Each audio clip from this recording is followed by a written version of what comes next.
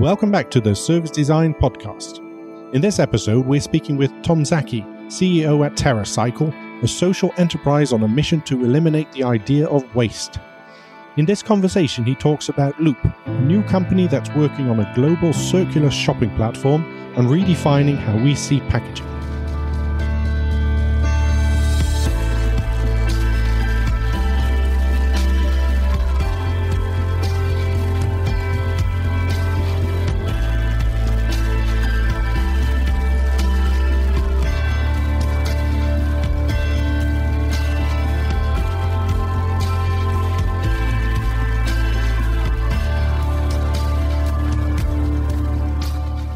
We're here on our final interview at Service Design Conference with also the speaker, which is going to wrap up the conference. Could you introduce yourself, Tom? Sure. Thanks for having me today. My name is Tom Szaky, and I'm the founder and CEO of Terracycle. And what is Terracycle? Well, Terracycle is a garbage company, if you put it into a sector, but we're a very unique one. We've been around for almost 20 years. We operate in 21 countries, and we focus on a central mission, which is to eliminate the idea of waste. To do that, we have three major divisions. The first one, which operates under the Terracycle brand, is known globally for collecting and recycling those things that you would never think were recyclable before.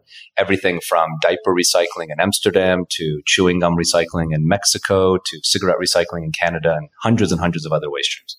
So we do a lot of, that's our first thing. And if you Google Terracycle, you'll see a lot of those examples. Our second division to help accomplish this mission is all about how do we create supply chains for unique materials to go back into consumer products, everything from festival waste into deodorants to ocean plastic into shampoo bottles and many others.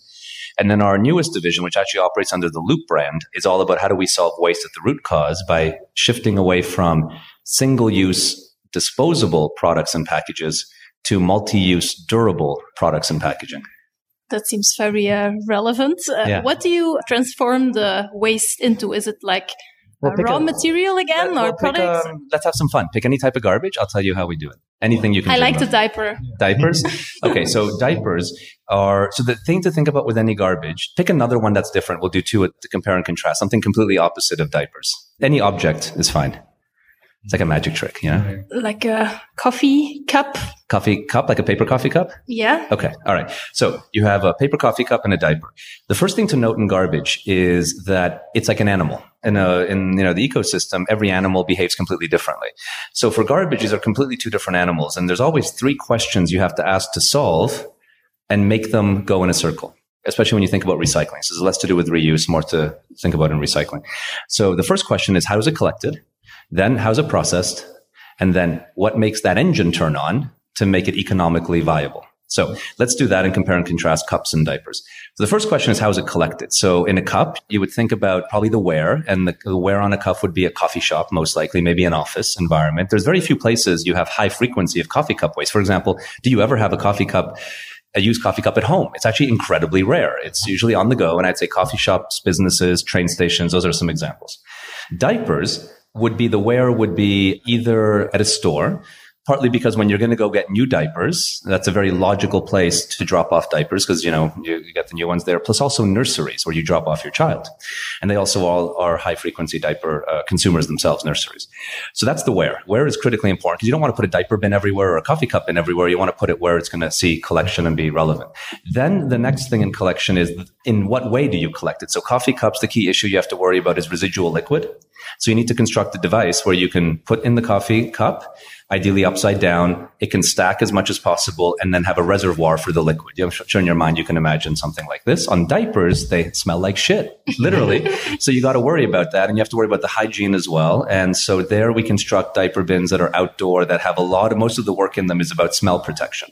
And especially smell is accentuated with heat. So think summertime, it's a shit show, literally. And so you have to, consider that because if you start stinking up near a retailer, everyone gets pretty upset. Then you layer on health and safety. That's more, protocol for how these are serviced. And then also what is the right logistical pattern to service them? Those are more operational pieces. And now those waste streams are collected and they end up in a central location. In that central location, we basically store the materials until we hit enough volume. And then comes the next key question is how do we process them. So coffee cups. Coffee cups are coated paper, coated with typically a poly of some kind, some sort of plastic to hold in the liquid, which is what actually renders them not recyclable in normal settings. And there's a special process called hydropulping, where you can pulp them in water, separating the plastic from the paper, and then voila, you can get them recycled that way. We also look at, are they reusable? Are they upcyclable? Neither solution would work in a coffee cup, mostly recycling. On diapers, we look at, are they reusable? No. Are they upcyclable? No. Can they be recycled? Absolutely. And that's a pretty complex process where we sterilize the diaper. We then separate it into its base components, which is a cellulosic material, is the fluffy stuff, from a crystal called SAP, the superabsorbent polymer, is what absorbs urine, or in a femcare product, what absorbs blood, which is the same type of product in the end. There's not much difference between a diaper and a pad. And then you have plastic, which is the casing. That's usually like a polypropylene or something. So you can shred it, separate those things, sterilize it, and then not make it into a new diaper again, just like a coffee cup won't come back to a coffee cup, but make it into something new. So that's the process. Now, the big white elephant in the room is everything I described to you costs more money than the results are worth. And that's actually what makes things recyclable or not recyclable, is not the technical capacity to recycle them, but much more, will it make money? And recycling is like urban mining. Right. So let me give you an example just to really paint the picture. If I had a kilo of gold and I left it here in the studio and said, I don't want it, would you guys take it? Yes. Would you even fight over it a little bit? Yes. We'd compromise and share. We'll share, yeah. Okay. But you have high levels of desire for it, right? Yes. Enough that you would have a polite European conversation on who gets to keep it, and you'd try to cut it in half. Right. What if it was a kilo of iron? How would you react? I think I'd just leave it there. You would leave it? Would you take it? No, I wouldn't. Okay. And so what if someone had to take it? Because let's say you have to leave and you can't just leave the iron. How would you react to it then? I would bring it to someone who can do something with it. Okay, so you try to find a home for value, and maybe you could think of someone in your network who maybe works with metal. It wouldn't be a neutral. It'd be sort of annoying, but maybe okay for who you gave it to. And what if I left you as a gift, great gift, a kilo of shit? And you had to leave. It had to leave. What would you do then? I would call you and no, I'm gone. I don't want it. I don't want it. Yeah, but shit, you can. You mean like literally? My shit. I just pooped on the table but for you. But then I can put on my plants. You would put my shit on your plants? Yeah. Really? That's bold. No, but the answer, I'll tell you what I'm looking for, is that you'd probably want to pay someone to get rid of it, right? You would want it so little that you would end up paying for someone to clean it up and get rid of it. And this is recycling. The gold is your aluminum can. A carton is like the iron. And say like recycling a tube would be like the poop, right? And so the third question in diapers and cups becomes critically important is who pays the bill and who will want to. And the big lesson in sustainability exercises is if you go to the company, say Pampers and Starbucks as the two potential logical choices for diapers and cups, and you tell them, look, we can figure this out, we could do it, and now will you pay the bill? You'll get the meeting. Because they agree that these are waste issues. Cups and diapers are massive waste issues. But they won't be too excited to fund it because all they're going to see is if it works, a growing expense. So it's so important to think about how do you make them want to do it, and not just want to do it, but scale it, right? There's a big difference between pilots and major scale. And the question then you need to ask in each of these models is, how can you get other benefits than just the sustainability benefit of having a cup be recycled? So take the coffee cup. Maybe my marketing that, that particular brand would just use Starbucks, is now recycling its cups. People move from, say, we're in Europe, so Costa to Starbucks, right? So you get market share shift. Maybe people are less guilty about buying coffee, so they buy more volume. All these different things that moves things they understand, like selling more cups. Let's go over to diapers. I don't know if you have children. I have 2 little kids. So I've gone through, you have? I have 2 out of the diapers by now. But you've experienced them? Definitely. Okay, so let me pitch you exactly how it's happening in Amsterdam. You tell me, assume you were a loyal Huggies consumer, competitor brand. Okay. You find out in the newspaper that now diapers are recyclable through Pampers and that there's diaper bins all over Amsterdam. This is all true. You can do this today. And to do it, you can recycle your Huggies. They'll even recycle any brand. You download a Pampers app to find out where there's a recycling bin. You register and then you say, I want to recycle it, near wherever, near Central Station. And it sends you a barcode to open the bin. Then you put your Huggies diapers into the Pampers bin. It weighs it and it sends you coupons for Pampers. Yeah. Now you are going to go shop for diapers. What brand will you choose? Yeah, I think that's an easy one. Right. And the market share shift pays and makes it a profit center. And the moment you can render it into an easy to understand profit center, voila, it scales. And every waste stream can go through this process. And are you managing the whole process at Terracycle? So are you finding a business model for certain brands? Are you building the bins where they have to collect the waste? Are you designing the whole system, or what are you responsible for? Yes. So the short answer to it is we usually do end-to-end systems. So take diapers, that would be coming up with what I just described to you. Right? That's not always intuitive. Identifying the brand, pitching it in this case, developing the app, developing the bin, building the app, doing the customer service, serving the bin, with trucks that have the right licenses to move the diapers, storing them, processing them, finding the end markets for the materials, then even doing the promotion on top of it and making sure that, that they're getting displays and so on. But in some cases, it's like a menu. So usually it's the a la, we do it all. But if, in the example of diapers, just to be very clear, the invention to how to recycle the diapers was a massive, amazing collaboration between P&G and Fater, who's an Italian company who makes diapers.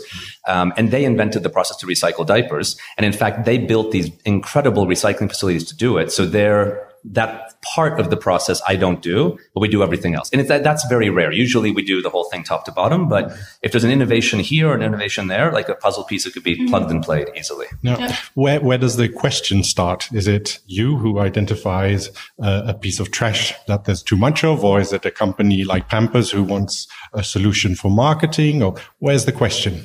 It's both. It's both. And I would say, just to clarify, it's not a solution for marketing. It's a solution that can become an exciting solution to scale, because it's many aspects that it solves for, right? Like that's important to note. But net, it could be inbound, where the company says, hey, we have guitar strings, we have toothbrushes. Can you help us? Or it could be that we identify and do outreach. It's a blend of both. And, in any company at the beginning, it was all outreach. Now it's like half and half. And as we get bigger and better, I bet you inbound will become bigger than, outbound outreach. The fun part about waste, I'll tell you this, is that it's, to me, one of the most undiscovered areas in the world. That's what got me so fascinated by it academically, because so today we live in a society where we measure our status in large part to our accumulated stuff, right? The more cool stuff, the higher chance we get the pretty girl. That's, more or less the ecosystem today. And here's the crazy part. Everything you own, with no exception, will one day be property of a garbage company. Isn't that crazy?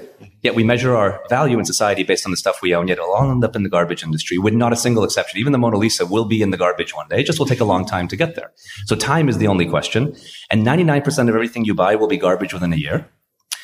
And then to add the cherry on this proverbial cake, you will have paid them to get rid of it. Just a little bonus on top. So for how ridiculously, look around this room, everything you see, or any listener, anything, he or she sees is going to be property of the garbage industry. And not just the obvious, the cup or the pen, but the carpet, the walls, the lights, the concrete, everything. And so for how amazingly big that is, it is ridiculous how uninnovative it is. Yes, there is multi-billion-dollar garbage companies, in Europe, Suez, Veolia here. Actually, Suez owns a part of our European business, so we have a sense of how these work. So there is, but relative to how innovative software is, cosmetics, apparel, the level of innovation is absurdly low. And I think a big part of that is that as animals, we're built to be repulsed by waste. I mean, it's almost a joke if you end up, finishing university and end up in the garbage business, you would have perceived to have failed somehow, right? So I think there's something really interesting in there where you can twist the rules because people haven't tried yet. We are here at the Service Design Conference.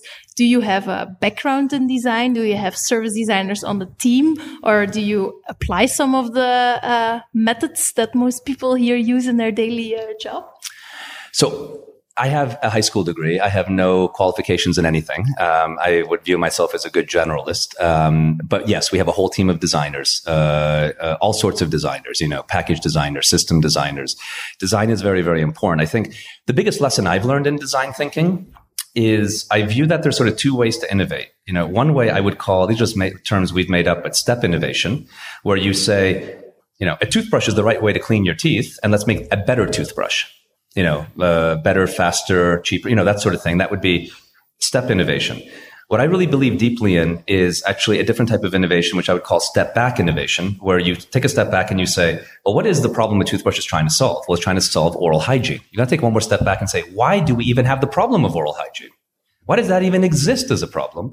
And then when you understand why does the problem exist, how can we try to solve it? The answer you may come to may not even look like a toothbrush or toothpaste. It may be something wildly different. And actually, there's, I think, a lot of opportunity to do that these days. Yeah. Mm-hmm. So we do a lot of work for BBAT. That's a Belgian organization responsible for recycling batteries. So in that situation, of course, government requires organizations who sell batteries that they need to solve the whole problem. So that's a reason for them to exist. How do you feel about policy on recycling? Are you actively trying to change policy and making things more? We get invited in all the time. We were just with the Minister of Environment in France last week, and we have always speaking to politicians where they call us to advise them on how to run EPR schemes. Those are extended product responsibility schemes like the Grüne Punkt or other such systems. So we're a lot of the time brought in to advise. I'd say this to directly answer your question, though. The best thing a politician can do is threaten a law. They don't even have to have the wherewithal to pass a law. But getting up and yelling and screaming that I'm going to ban this, ban that, like a straw or a bag, they're going to get bonus points anyway. The people will love them for it. So it's good to get reelected and so on. And companies will react. And because companies' goals is not to be regulated. Companies hate regulation. When they sense regulation may be coming, they immediately get into the mode of let's get ahead of the regulation. I had a call today, the company's name is not important, but a Canadian company, big one, where the Canadian government is now talking about passing a ban to ban certain plastics. They haven't even announced what those plastics are in this company. We've been trying to talk to them for a decade to launch a program. They call us now and say like, shit, we got to get ahead of this. Let's get a recycling program going. Let's really innovate. And that's a great lesson in the use of the political instrument, because getting a law passed is exceptionally difficult. Talking about one is exceptionally easy. And you don't even have to do all the work, because the innovation, the free market will sense the risk of the pending legislation and will rise to match what their perceived risk is. I don't know if you see it the same way, but the biggest challenge in recycling is people that have to make it a habit to do something with the waste. For example, with the diaper example, you have to bring it still to a certain bin, and then that means you have to maybe in your house have like 10 different types of bins.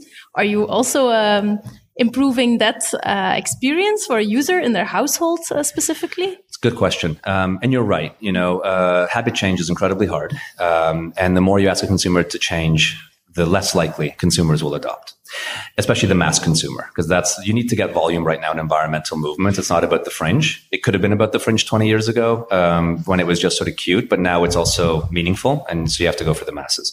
So this is exactly why we created Loop, because recycling is not a perfect solution to waste. And I think the perfect solution is never to have the problem of waste to begin with. And ironically, that's not a step into the future. It's a step into the past, because garbage was invented in the 1950s. It's only 70 years old as an idea.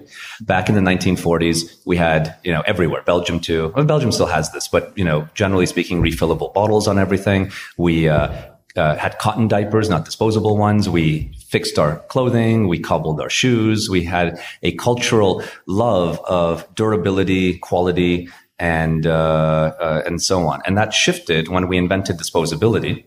Now, it's easy to vilify disposability, but we have to look at the benefits, which is affordability and convenience, right?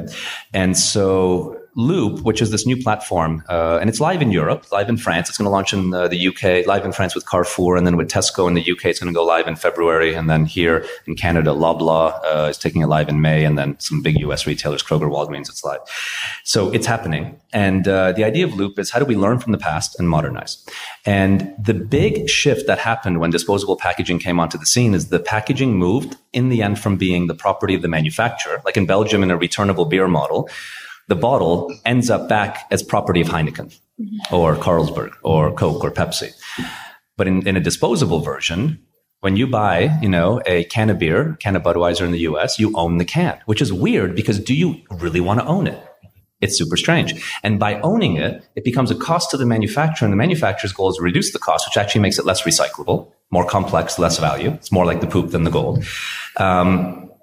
And it sets up this big problem where the packaging quality goes down and it becomes less recyclable. And the consumer loses and the environment loses. And it's all because of shift of ownership.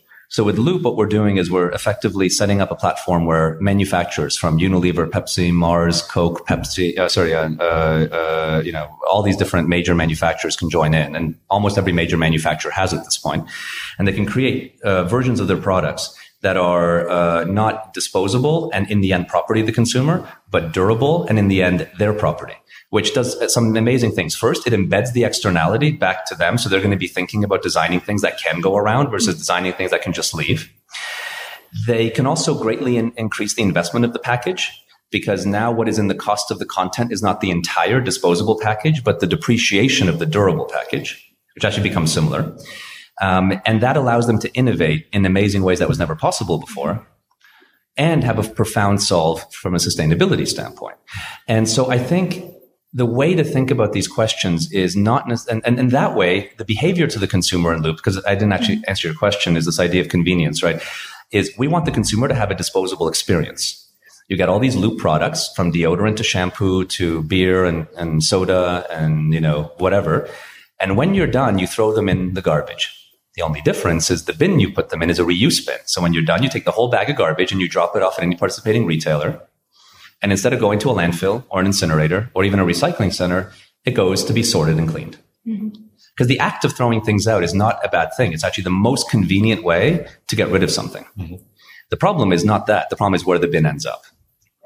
And so I think what we need to do from a design standpoint is design into what your average uninspired consumer will do when no one's looking.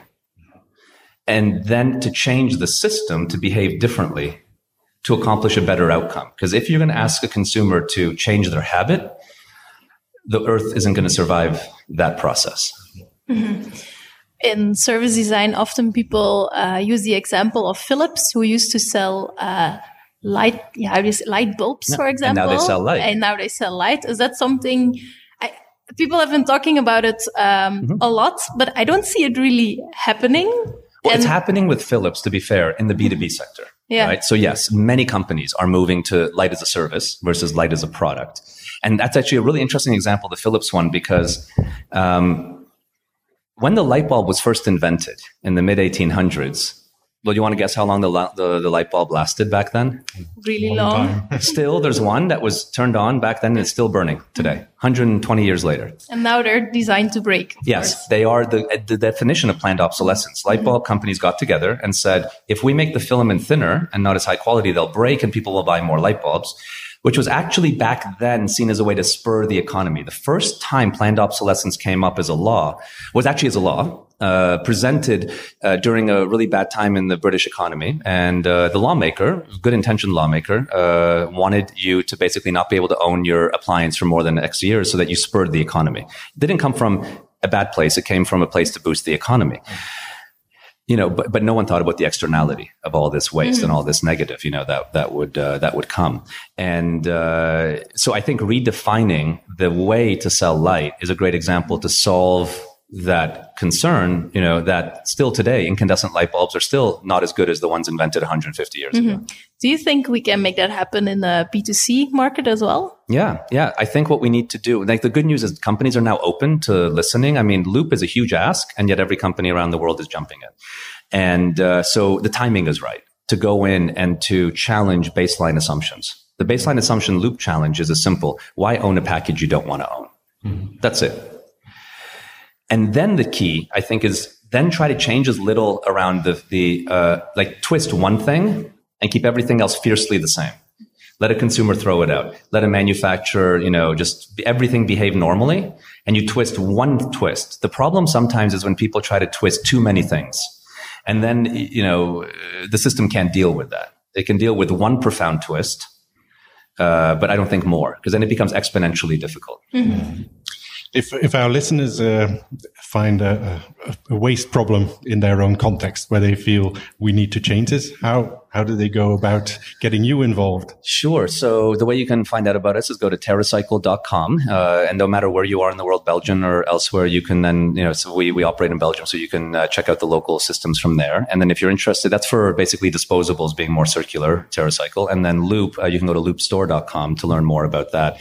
And that's more about the reusables. That again, in Europe, is live in France. We'll be launching in the UK and then coming to Germany at the end of this year. Maybe a final question before you jump on the stage. What do you think our waste world would look like in the 20 years? I fear that it's going to be much worse than it is today. The macro trends point in that direction.